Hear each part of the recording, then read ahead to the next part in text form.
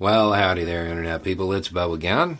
So today we're going to talk a little bit about the channel and the new subscribers. We're going to welcome you all because a whole lot of y'all have signed up over the last couple of weeks. Most of y'all have signed up for foreign policy coverage of Ukraine. And we talk about foreign policy on the channel a lot. We also talk about history and philosophy and politics and social issues.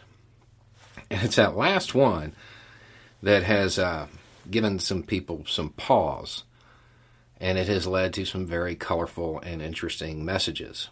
My favorite thus far is one that said, "I thought I had found my new favorite YouTube channel, but after watching a video you did on BLM, I realized you're just another N-word lover."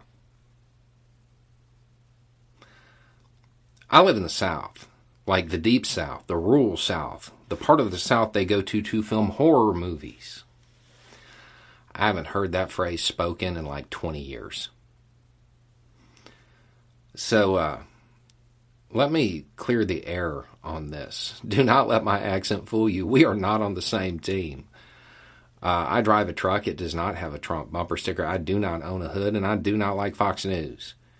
Those memes that you share with your conservative buddies from high school on Facebook, you know the ones I'm talking about. The ones that are like, I don't know, Biden is going to give free gas and reparations to newly married interracial gay couples who are holding BLM signs while they're trying to adopt a trans refugee child who's then going to go to school with our kids and read the books we want to ban. Those memes, you see them and you're disgusted. I'm disgusted too, but you're disgusted because you don't want that to happen, and I'm disgusted because Biden's not actually that cool. I want the Biden from your memes. I am very socially progressive. That's not a secret. There's like 2,000 videos detailing that. My philosophy is pretty simple. If you have the means at hand to help, you have the responsibility to do so. You should always punch up and never kick down.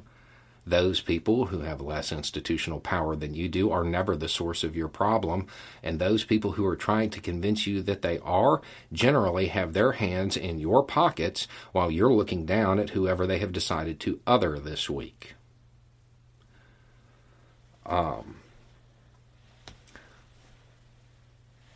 The reality is the world is changing, and it's changing quickly. You can keep up or you can get left behind. It doesn't really matter to us. But if you liked the foreign policy stuff, if you liked those videos, understand I bring the same level of research to the videos on social issues as well. My advice would be to maybe watch one a week. Challenge yourself. I know it's going to be really hard, but challenge yourself.